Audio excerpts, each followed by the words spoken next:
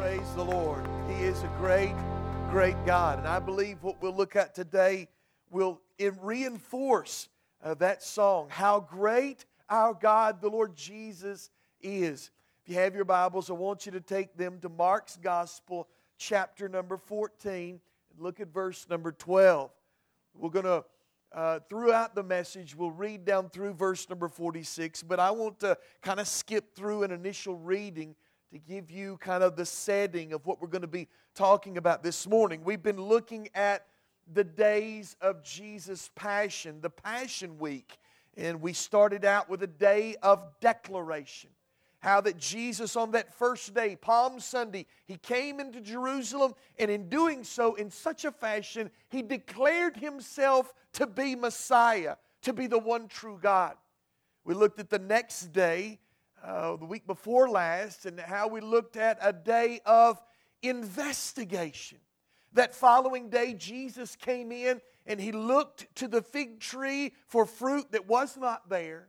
And then after that, He went into the temple and looked for religious fruit of the true religion, and found none.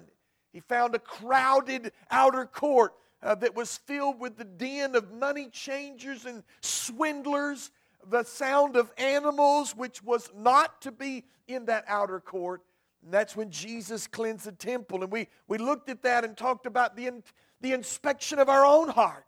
Is there just a form of religion, a form of reality of Christianity, or is there true Christian faith within our hearts? Last week, we looked at a day of confrontation. How that Jesus, on that particular day, which I believe might be Tuesday, how that there was a lot of things Jesus taught, but it was best represented in that parable of the wicked renters, and how that Jesus was showing their plan to kill the Lord Jesus. And in that, we looked at a confrontation between ourselves and the gospel. For any gospel situation, for anybody to be saved, there has to be a confrontation. You have to see that you're going in the wrong direction and that you're in a head-on collision with the gospel of Jesus Christ. And we must turn and repent. And that God was revealing that through that particular parable. Well, today we look at a day of anticipation. As we go through these accounts, I'm sure you're going in your mind Sunday, Monday, Tuesday. As we go through, you will realize that there may be as many as 1 to 2 days in which there's nothing written. I believe there is maybe a day in which there was nothing. There was a complete silence in the Scripture as to what Jesus did that day. Now, for my own personal belief, I believe that this day before us may well be Thursday or even Wednesday, because of the timing of the resurrection, it being on the first day of the week, because of Jesus' prophecy, 3 days and 3 nights. I don't necessarily believe in a Friday, Good Friday death of Jesus, more like Thursday. And so, but regardless of that, we know that this is yet the day before the crucifixion of Jesus because of all that takes place. And we're going to look at that in this day of anticipation. Mark 14, and look with me at verse number 12. Now we're going to skip down through. We'll look at these closer as we go through the message. But I want to hit 3 highlights from this day. And I believe that they speak to us of that in anticipation. Look with me at verse number 12. And the first day of unleavened bread, when they killed the Passover, His disciples said unto Him, Where wilt thou that we go to and prepare that thou mayest eat the Passover? And He sendeth forth 2 of His disciples and said to them, Go ye into the city, and there shall meet you a man bearing a pitcher of water. Follow him. And wheresoever he shall go in, say ye to the goodman of the house, The Master saith, Where is the guest chamber where I shall eat the Passover with my disciples? And He will show you to a large upper room furnished and prepared. There make ready for us. So Jesus is giving instruction, starting in verse number 12, where they will eat the Passover. In verse number 22 through 26, we see Jesus here in the Lord's Supper, in that upper room. We're going to look closer at that in a minute, but that's where he takes the bread and the cup, and they eat that together. And Jesus has very important words to say then. Then, picking up in verse number 32, and they came to a place which was named Gethsemane, and he saith to his disciples, Sit ye here while I pray. And he taketh with him Peter and James and John, and he began to be sore amazed, to be very heavy, and saith unto them, My soul is exceeding sorrowful unto death. Tarry ye here and watch. And he went forward a little and fell on the ground and prayed that if it were possible, the hour might pass from him. And he said, Abba, Father, all things are possible unto thee. Take away this cup from me. Nevertheless, not what I will, but what thou wilt. So there, Jesus is in that prayer in the Garden of Gethsemane. Now we go over, after that scene in the Garden of Gethsemane, go with me to verse number 43. And immediately while he spake, cometh Judas, one of the 12, with him again. And with him a great multitude with swords and staves from the chief priests and the scribes and the elders.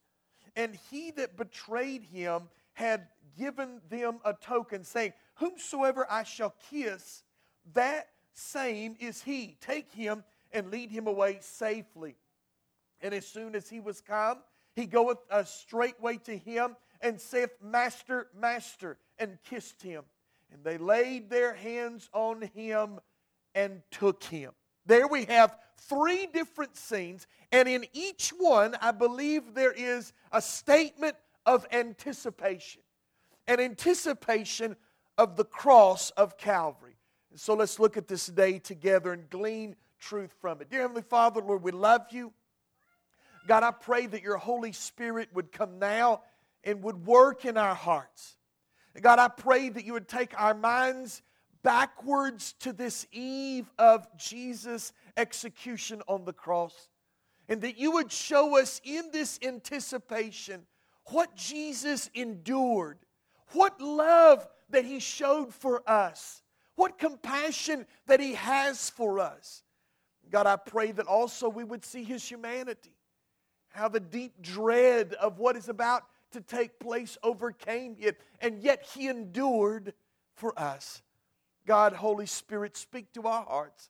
We ask this in Jesus' precious name. Amen and amen.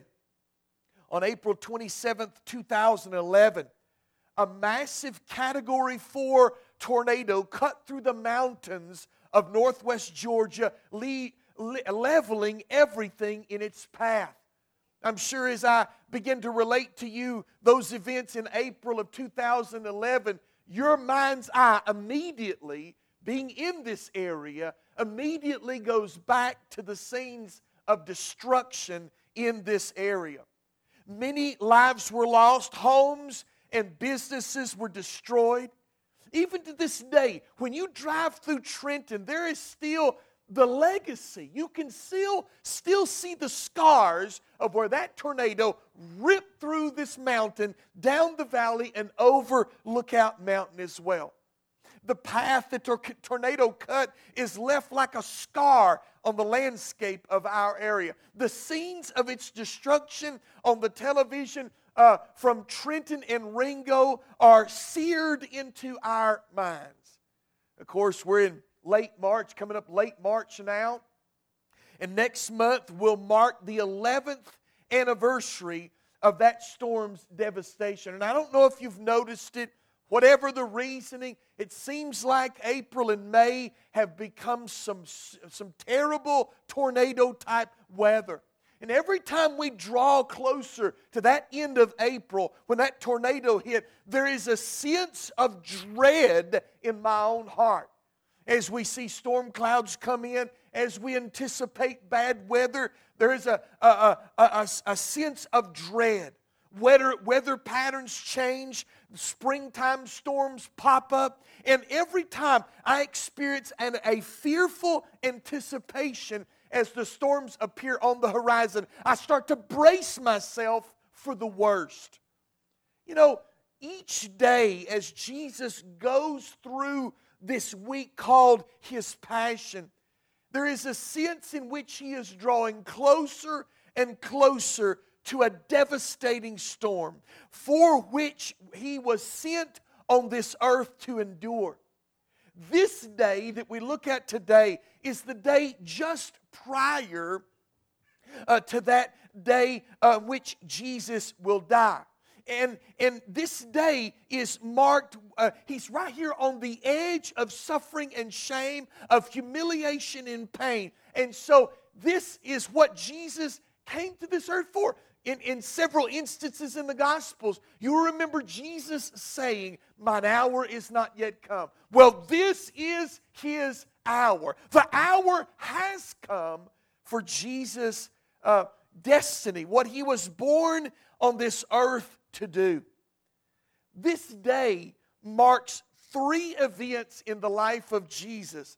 The eating of the Lord's Supper in the upper room, the prayer in the Garden of Gethsemane, and Jesus' betrayal at the hands of Judas Iscariot. And in each case, Jesus expresses a sense of anticipation about what is to befall Him.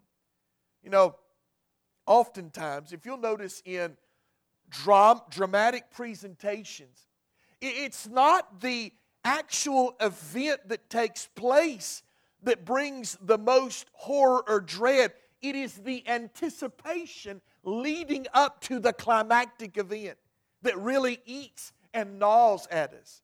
Have you ever felt that same thing? Maybe you're facing a surgery. Maybe you're facing a decision that is very difficult, a task that is nigh unto impossible in front of you. And those days of anticipation fill your heart with fear and dread. You see, that's what Jesus is experiencing on this day. And He seems to say it again and again and again. And in each of these scenes, there are volumes that could be written. Again, like the other day that we talked about. So many things Jesus said. We could go on and on for weeks and weeks about everything Jesus said. The same is true with this day. We could spend a full hour in that upper room dinner, in that meal together, that upper room supper. We could talk about the Garden of Gethsemane for a year. We could go on and on about what took place in that garden.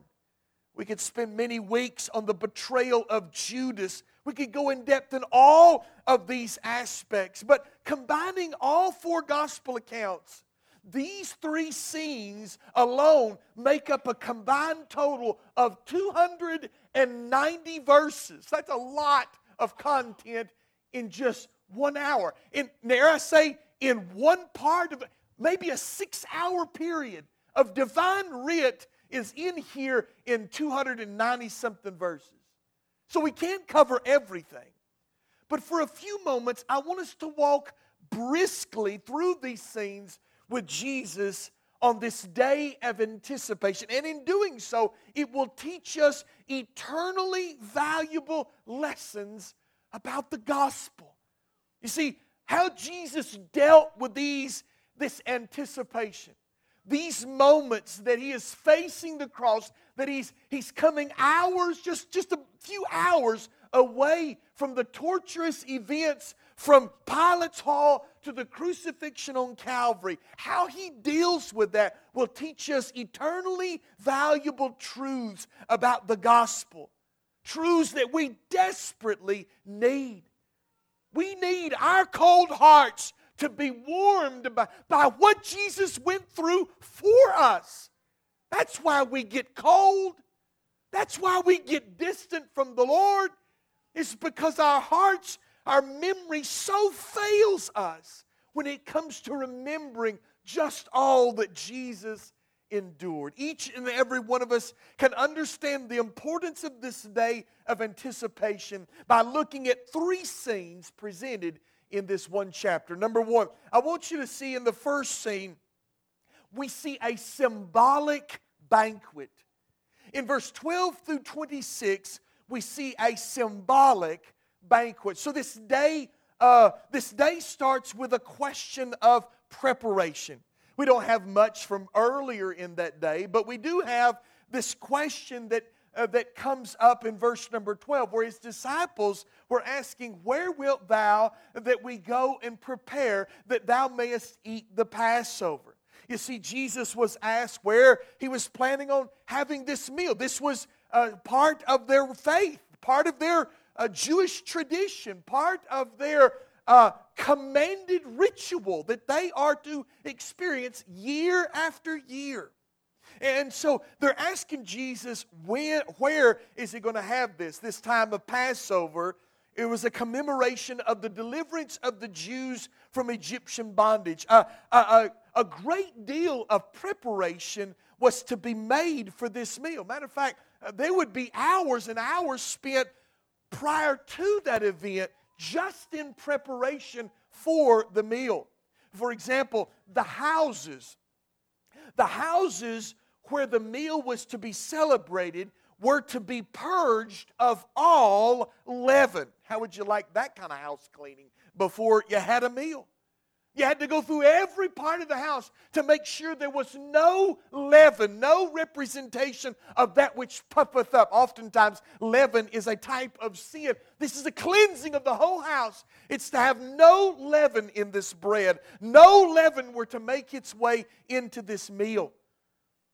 Also, then a lamb had to be chosen for the meal. Of course, you know, Jewish tradition, how that the lamb had to be set aside for 14 days, going all the way back to the night of the Passover. The lamb had to be set aside 2 weeks in advance, 14 days. After that, it had to be inspected. It had to be looked at. It had to be gone through this inspection process. Then it had to have the blood drained and dissected in a certain way. Well, every Jew in that day and time had to take that animal to the temple to be inspected. There at the temple, the animal would be drained of its blood. It would be dissected. The entrails and all of the inner parts of the animal would be placed on the altar, the brazen altar, to be burned, and the remaining portion of the animal that is edible would be given back to the worshiper, and they were to take it home. Now remember, in Jerusalem now, remember we talked about this week, the population swelled to millions of people by this time. All of them doing the same exact thing. Matter of fact, years ago I heard a message on the brook Kidron. The brook Kidron. The Kidron Brook is found all through the Old Testament. It's a brook that ran near the temple itself. And there is where they would have thrown out all of the excess that they, from the cleanings from the floor of all the butchery of the animal, they would throw that into that stream. And so when Jesus walked across the brook Kidron on the way to the Garden of Gethsemane, it would flowed with blood. Can you imagine millions of people doing sacrifice after sacrifice? It is a time-consuming process. So the animal was then taken home. Then it had to be roasted a particular way for the Passover meal. There were millions of Jews in Jerusalem, and no doubt hundreds of thousands of lambs were offered.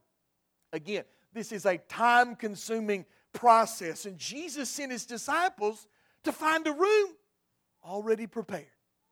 You see, Jesus, in his anticipation, in his omniscience, however he did this, sent his disciples to find a room in which all of this had been prepared, already ready for the Passover meal. But what would take place in that room would be radically different than ever has been witnessed before. Because in that upper room, Jesus would institute a commemoration meal in which he himself is the lamb. We don't have a lamb at our Lord's Supper. You want to know why? Because Jesus is our lamb. He's the one that died in our place. We have the bread and we have the cup, the wine, but we have no lamb because Jesus is our lamb. He died for us. This meal impacts us still today. Matter of fact, we celebrated it not too long ago. Now, in this meal, I want us to see death's brutality. Jesus said in verse 22, as they did eat, Jesus took bread and blessed it and brake it and gave to them and said, "Take, eat, this is my body." Jesus took the bread and cup, and in doing so, He began to reveal what would take place in a matter of hours. More than likely, they puzzled over His statement, "This is my body." First, He took the unleavened bread and entreated them to eat, for this is His body. Luke's gospel adds the words, "given for you." Jesus is indicating that His body will be a sacrifice for them in their stead.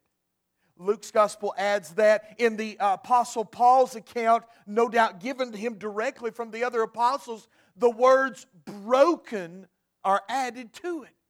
So here we glean these together. This is my body broken and given for you. This is a foreshadowing. Jesus is handing them this bread and telling them what's about to take place.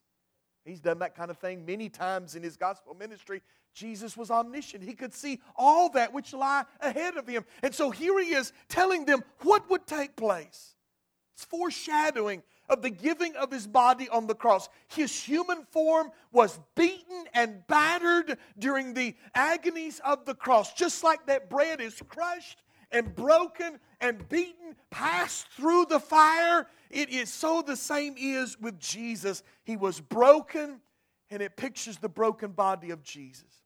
Then He took a cup and offering it. Look what He said in verse number 23. And He took the cup, and when He had given thanks, He gave it to them, and they all drank of it. And He said in verse 24, He said to them, "This is my blood of the New Testament, which is shed for many. Verily I say unto you, I will drink no more of the fruit of the vine until that day that I drink it new in the kingdom of God." Jesus then took the cup, offering it to His disciples with the words, "This is my blood that is shed." Notice the word "shed" there. The word "shed" does not mean to bleed like a finger prick. You know, they used to kill me as a kid. I know it was coming. I hated when they pricked my finger. You know, they take that little bit of blood and they put that thing on a snap, and it would prick your finger. That's not what this word "shed" mean, a finger prick. It was an emptying of life's blood, much like the lamb in the temple. It would be a complete emptying of the blood. A pouring forth is what the word indicates. This is an emptying of His life's blood, much like that lamb that was shed. Jesus' blood would not just be a finger prick, it would be a life. So much blood, it would drain His life. This bread and cup pictured all that Christ would give in the coming hours through the fists that pummeled His cheeks, through the scourge across His back, through the crown of thorns upon His brow, through the nails that pierced His hands and feet, through the spear that lanced His side, the brutality that is represented in this supper. It is all being foreshadowed. As He hands them that bread and that cup, He is telling them, "I'm going to the cross on your behalf. I'm going to give my life, my body for your sustenance, for your life eternal. I'm going to give my blood for your rightness before God, your redemption in Himself." Jesus' death, this meal, this symbolic meal gives us a picture of His death's brutality. But then also, we look at His death's benefactors. Do not overlook the fact that Jesus took this bread and this cup and handed it to His disciples. This bread and cup that represented the brutality of all that He would endure on the cross, given to and was to be the benefit of His disciples. What to Jesus symbolized His death. Here's His body being broken. Here's His blood being shed. What to Him was death, to His disciples was life. Their life, their eternal salvation, deliverance is represented in these items. Jesus said in John 6:53 and 54, then Jesus said unto them, verily, verily, I say unto you, except ye eat the flesh of the Son of Man and drink His blood, ye have no life in you. Whosoever eateth my flesh and drinketh my blood hath eternal life, and I will raise him up in the last day. Now, that is not to say that I believe a cracker and some wine contain in themselves eternal life, but the picture is clear. To receive His death, to receive His blood, to take those in by faith, His eternal life is what will raise us up in that last day. But it's a clear indication that Jesus is pointing to this moment. This will be life for them. This will be eternal life for them. The flesh of which He speaks is His body on the cross. The blood of which He speaks is the blood He shed on the cross. The consumption of each is a belief and trust that what took place on the cross was personal atonement for one's own sin. Again, a cup does not save. A cracker does not save. But they are symbols of what does. To receive Jesus' body as my sacrifice for sin. To receive His blood as my atoning blood. Be received in us. That is what's represented in those words. This meal is a physical symbol of a spiritual reality. Romans 5:8 makes it clear, but God commendeth His love toward us in that while we were yet sinners, Christ died for us. His body was broken for me. His life, His blood was shed for me. I think about that old hymn that many of us no doubt have sung, years I spent in vanity and pride, caring not my Lord was crucified, knowing not it was for me He died on Calvary. All those years that I wandered away from Him, that I gave no thought to what He had done for me, He still did it. While we were yet sinners, Christ died for us. He gave His body and His blood. You and I that believe on the Lord Jesus Christ, that sit here today, are benefactors, beneficiaries of His brutal death on the cross. This meal is an anticipation of what would take place. For us, it's all in the past, but for Jesus in this moment, marked an anticipation of what lay ahead. A symbolic banquet. Also, next we see in the next scene a searing burden. Look at verse 27. It goes from verses 27 down through 42. We'll pick up next on verse number 32. Look what He says, and they came to a place which was named Gethsemane, and He saith to His disciples, sit here while I pray. And He taketh with Him Peter, James, and John, and began to be sore amazed, and to be very heavy. And He said, then my soul is exceeding sorrowful unto death. Tarry ye here and watch. And He went forward a little and fell on the ground and prayed that if it were possible, the hour might pass from Him. And He said, Abba, Father, all things are possible unto Thee. Take away this cup from me. Nevertheless, not what I will, but what Thou wilt. After this significant meal, it says in verse number 26, go back with 26, and when they had sung an hymn, they went out into the Mount of Olives with this hymn that is traditionally sung at the Passover. Psalms are represented by the Psalms 113 to 118 and are known as the Hallel. Oftentimes they're supposed to be sung in the ascent up to Jerusalem to worship God. But it's traditionally sung. And listen to particularly Psalm 118, verse 22 through 29. The stone which the builders refused has become the head of the corner. This is the Lord's doing. It is marvelous in our eyes. This is the day which the Lord hath made. We will rejoice and be glad in it. Save now, I beseech thee, O Lord, I beseech thee, and send now prosperity. Blessed be he that cometh in the name of the Lord. We have blessed you out of the house. We have blessed you out of the house of the Lord. God is the Lord, which hath showed us light.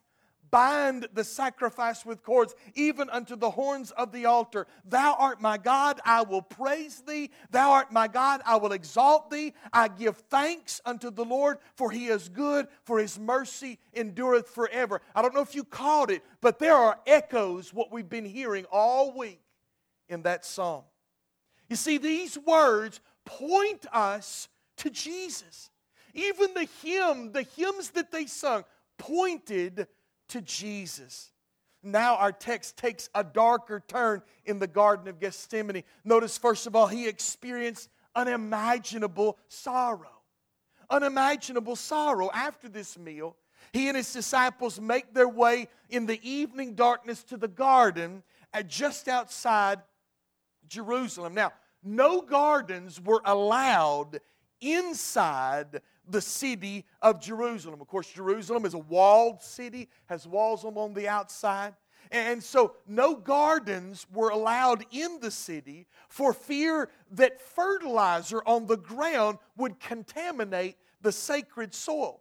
So enclosed gardens would be owned by people, wealthy people, outside of the city walls. And no doubt Jesus had been given permission by some wealthy landowner who had this garden called Gethsemane. And so Jesus often resorted to that garden, that olive garden. Yeah, the name of this place, like I said, was Garden of Gethsemane, which means the olive press, or the place of the pressing.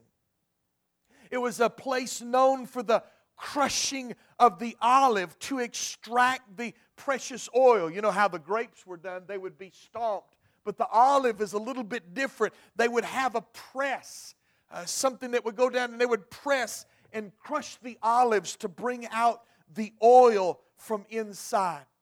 You know, this is a fitting name for a place where Jesus would experience the crushing sorrow of Golgotha's anticipation. As they entered the garden, he instructed his disciples to wait, and then others to pray, and shared with him that his soul was exceeding sorrowful. Did you catch that? He said, my soul is exceeding sorrowful. Unto death, tarry ye here and watch. In the loneliness of prayer, Jesus cast himself on the ground. So verse 35, here Jesus, he leaves Peter, James, and John, and he goes a little further and falls down on the ground in prayer. The toll of the week's activities begin to wear on Jesus. You think about what he's been through. He's been through the adorations of the people on the way in, all the eyes of Jerusalem looking at him. He's come through the confrontations with the scribes and Pharisees during the week. The ridicule and contempt of the religious establishment. The heartbreak over betrayal. We didn't read this portion, but Jesus, he tells his disciples that he'll be betrayed at this meal in the upper room. And so he's dealing with the heartbreak of betrayal by a trusted disciple. His lack of rest due to nights of prayer. All of this has taken a toll on his body till the emotion of this moment caused ruby red drops of blood to form through the pores of his skin. You know as well as I do, Scripture tells us that Jesus sweat as he prayed in this Garden of Gethsemane. His sweat became as great drops of blood. I think I've shared this before, but that is a distinct medical condition under which someone is in such duress that the pores, that the small vessels near the skin begin to break open and blood begins to seep out the sweat pores of the body, and it looks as though the body is sweating blood. This is a physiological condition that can take place to human beings. And Jesus here, he is experiencing that in the garden. Why? Why is this happening? Well, listen, I'm not going to pretend to know all that's going on in this moment. What is taking place and reflect upon the unsearchable realities of Christ's humanity and His deity. Because if there's ever a moment in which there seems to be this conundrum, this dichotomy inside of Him between His divinity and His humanity, it's here in this garden. There are things He says that we cannot possibly fathom or understand what He's talking about here as He talks to His Father. Jesus knew, though, full well the necessity of His death on the cross.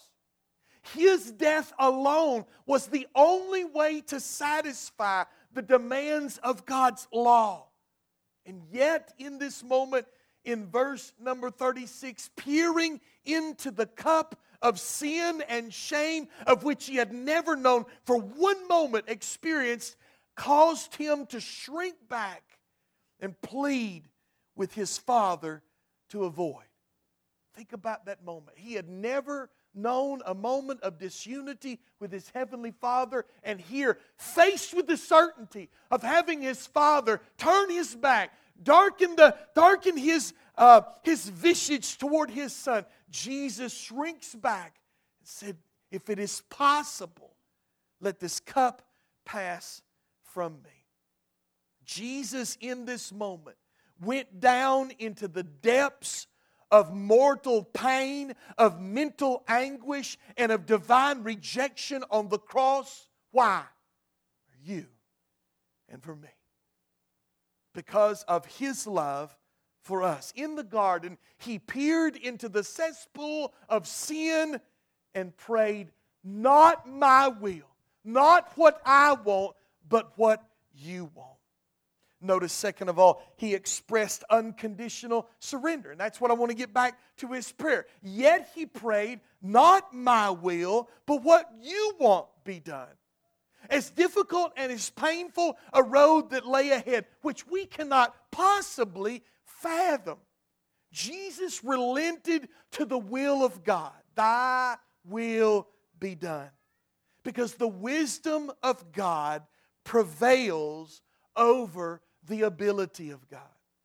Could God have saved His Son? Yes. Jesus Himself told Peter, and we'll talk about this in a moment, God, I could call for 10,000 angels to come and rescue me. Know you not that I could call the angels from heaven to deliver me? He could have. God could have delivered him. But the wisdom of God prevailed over the ability of God. God's will was that Jesus suffer and die on the cross in our stead. The will of the Father was that His only begotten Son the will of the Father was that His only begotten Son turn back the cup of suffering and drink every drop of our sin. Jesus became sin for us on that cross. Every unimaginable, grotesque, wicked, fathomless, black, dark sin that we could possibly conjure in our minds that man has participated in, poured out on Jesus on the cross of Calvary. This is the only way for sinners to be forgiven. This is the only way for you to enter into justification, into glorification, into forgiveness of sin, is for Jesus to turn back this cup of sin. Through His suffering on the cross, it is become our salvation. In His death we find deliverance. In His cross we find redemption. All this in anticipation of Jesus here in this garden. Now, we see a symbolic banquet, a searing burden. Thirdly and lastly, a subtle betrayal. A subtle betrayal. Look at verse 43. Immediately while he spake, cometh Judas, one of the 12, and with him a great multitude with swords and staves from the chief priests and the scribes and the elders. And he that betrayed him had given them a token, saying, Whomsoever I shall kiss, the same is he. Take him and lead him away safely. And as soon as he was come, he goeth straightway to him and saith, Master, Master, and kissed him. And they laid their hands on him and took him. And one of them that stood by drew a sword and smote a servant of the high priest and cut off his ear. And Jesus answered and said to him, Are ye come out as against a thief with swords and with staves to take me? I was daily with you in the temple teaching, and you took me not. But the Scriptures must be fulfilled. And they all forsook him. And fled. Here we see Jesus' subtle betrayal. Jesus would continue praying in that Garden of Gethsemane late into the night, returning to find his disciples sleeping time and time again. You know the story of how that Jesus prayed 3 times. He went, and every time he came back, he found his disciples asleep. The mental anguish of the moment was so incensed that in Luke 22:43, it tells us that an angelic aid was dispatched to strengthen Jesus for what lay ahead. In Mark's gospel, we find Jesus with resolve announces to his disciples that his betrayer is at hand. Look with me in verse number 41. And he cometh the 3rd time and saith to them, Sleep on now and take your rest. It is enough. The hour is come. Behold, the Son of Man is betrayed into the hands of sinners. Rise up, let us go. Lo, he that betrayeth me is at hand. So Jesus knew the betrayer had come. And so he revealed the betrayer. And in the garden, his identity was made known to them. They didn't realize who the betrayer was until this moment in the garden. First of all, we see the arrest made. Although not yet revealed to his disciples, Jesus had already identified the betrayer at the upper room supper when he whispered to him in John 13:27, That thou doest, do quickly. Of course, you remember how that Judas got up from the table and went to Jesus, and Jesus whispered in his ear, What thou doest, do quickly. He knew that Judas was the betrayer. In a prearranged plan, as we see in the Scripture, Judas arrives at the garden with a garrison of soldiers and a subtle plan of identifying the object of their arrest. You see, they didn't have pictures, they didn't have wanted posters with Jesus' face on it, so they needed to make sure that in the darkness of the scene, by the light of torches, they got the right guy. And so Judas says, I'll go up to the one that you're to arrest, and I will kiss him. Matthew 26:15 tells us that an arrangement had been made that Judas would betray the Lord for 30 pieces of silver.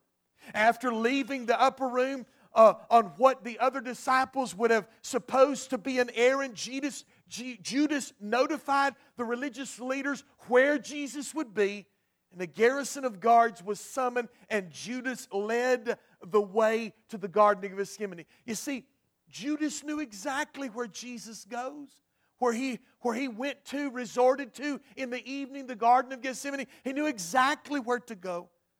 So by a flicker of torchlight, Jesus and the 11 met Judas. Judas steps forward, approaches of the Lord Jesus, approaching, saying, Hail, Master! He approached Jesus, and with a title of honor, a title of significance. Listen to the words of his mouth. Master, Master. In other words, Hail, Master. He's given him all kinds of outward praise. He's making sure that no difference can be told about what he's about to do. He's given an outward show. He had given them, in verse 44, had given them a sign that he would kiss the one who they were to place under arrest. Verse 49 tells us that this kiss here, in verse number 49,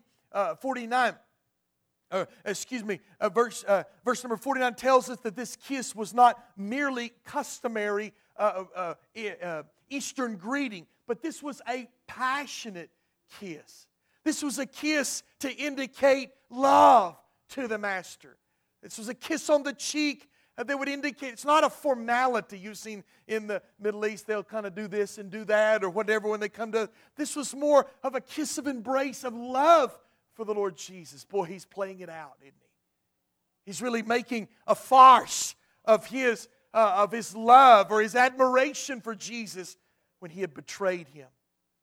Oh, the hypocrisy of this action. In his greeting and in his gesture, he portrayed himself to be devoted to the Savior, but in his heart, he had sold the Son of God for a pocket full of change. He was betrayed by one he had loved and trusted. You remember that Judas was the one that carried the purse, the one that carried the money. He was the most trusted of the disciples, and yet he betrayed the Lord Jesus. A while back, I was listening to an audiobook about a Chinese Christian that was severely persecuted by the communists in China. He was tortured, beaten. His legs were broken in an attempt to get him to divulge the whereabouts of other Christians and other house churches. In his pain and agony, he would sing this little Chinese song that I think we ought to sing in our churches today. I will not be a Judas. I will not betray my Lord, is the portion of that song that he would sing. I will not be a Judas. I will not betray my Lord. How many times are we confronted with moments in which we betray the Lord Jesus? We tut-tut. We click our tongues at Judas and how awful. But how many times have we betrayed him? How many times have we put on airs of a facade of religious loyalty to Jesus when in reality we betrayed him in subtle manners? No, I will not betray the Lord Jesus.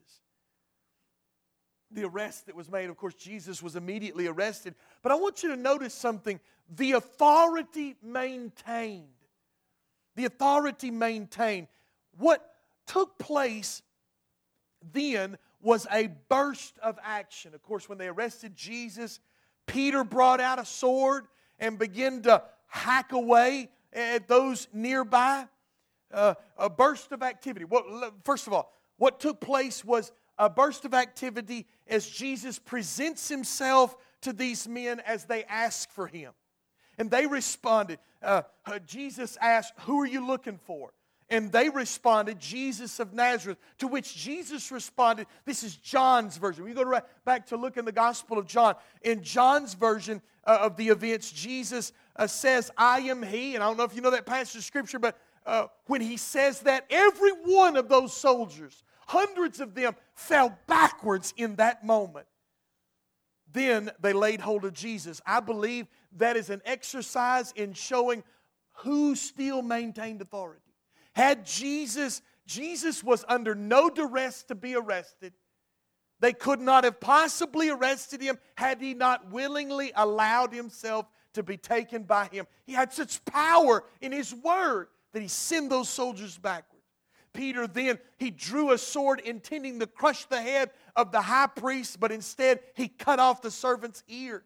Jesus reaches down and places the ear back on the servant with miraculous power. And he rebukes Peter by saying in Matthew 26:53, "Thinkest thou that I cannot now pray to my Father, and he shall presently give me more than 12 legions of angels? An army from heaven?" Listen, by the falling down of the soldiers at the voice of Jesus, by Jesus' own testimony that he could call legions of angels from heaven, I want you to see this, that Jesus' authority was completely maintained. At not one moment was Jesus taken unawares, was Jesus taken against his will. I tell you these things for you to know that Jesus was not taken outside of his own will, that he was not swept up unwillingly. That's what a lot of people try to say. Well, Jesus was a revolutionary that was kind of swept up into a movement and got himself killed. That is not it at all.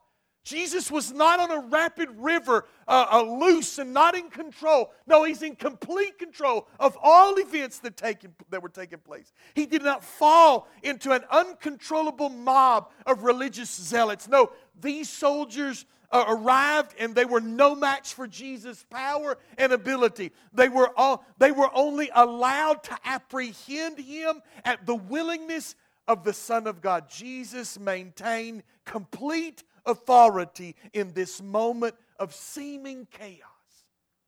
He maintains the same control today over your life, over my life. When they seem out of control, careening down a path, when we seem to be at the mercy of the world, the flesh, and the devil, Jesus is still in control, complete control. I was thinking along these lines about that passage where Jesus, He chastises His disciples after one of those stormy lake events, saying, "Oh, ye of little faith, why have you doubted?" Why would you doubt? That's the thing with us. Why would we doubt? Have you ever asked yourself that question? Take that question from the lips of Jesus and ask yourself, when you're doubting circumstances that seem out of control, has Jesus ever given us a reason to doubt Him? Has Jesus ever given us a reason not to trust Him? Has He ever faltered in our relationship with Him? Has He ever failed? Has He ever proven to be faithful to us? We should not doubt Him. We should trust Him. Have faith in our God. He still maintains control of every situation. No matter what it appears on the outside, Jesus is firmly in control. When we look at this day, we realize that in every circumstance, Jesus was anticipating what would come. At the meal, He made it plain. My body's going to be broken.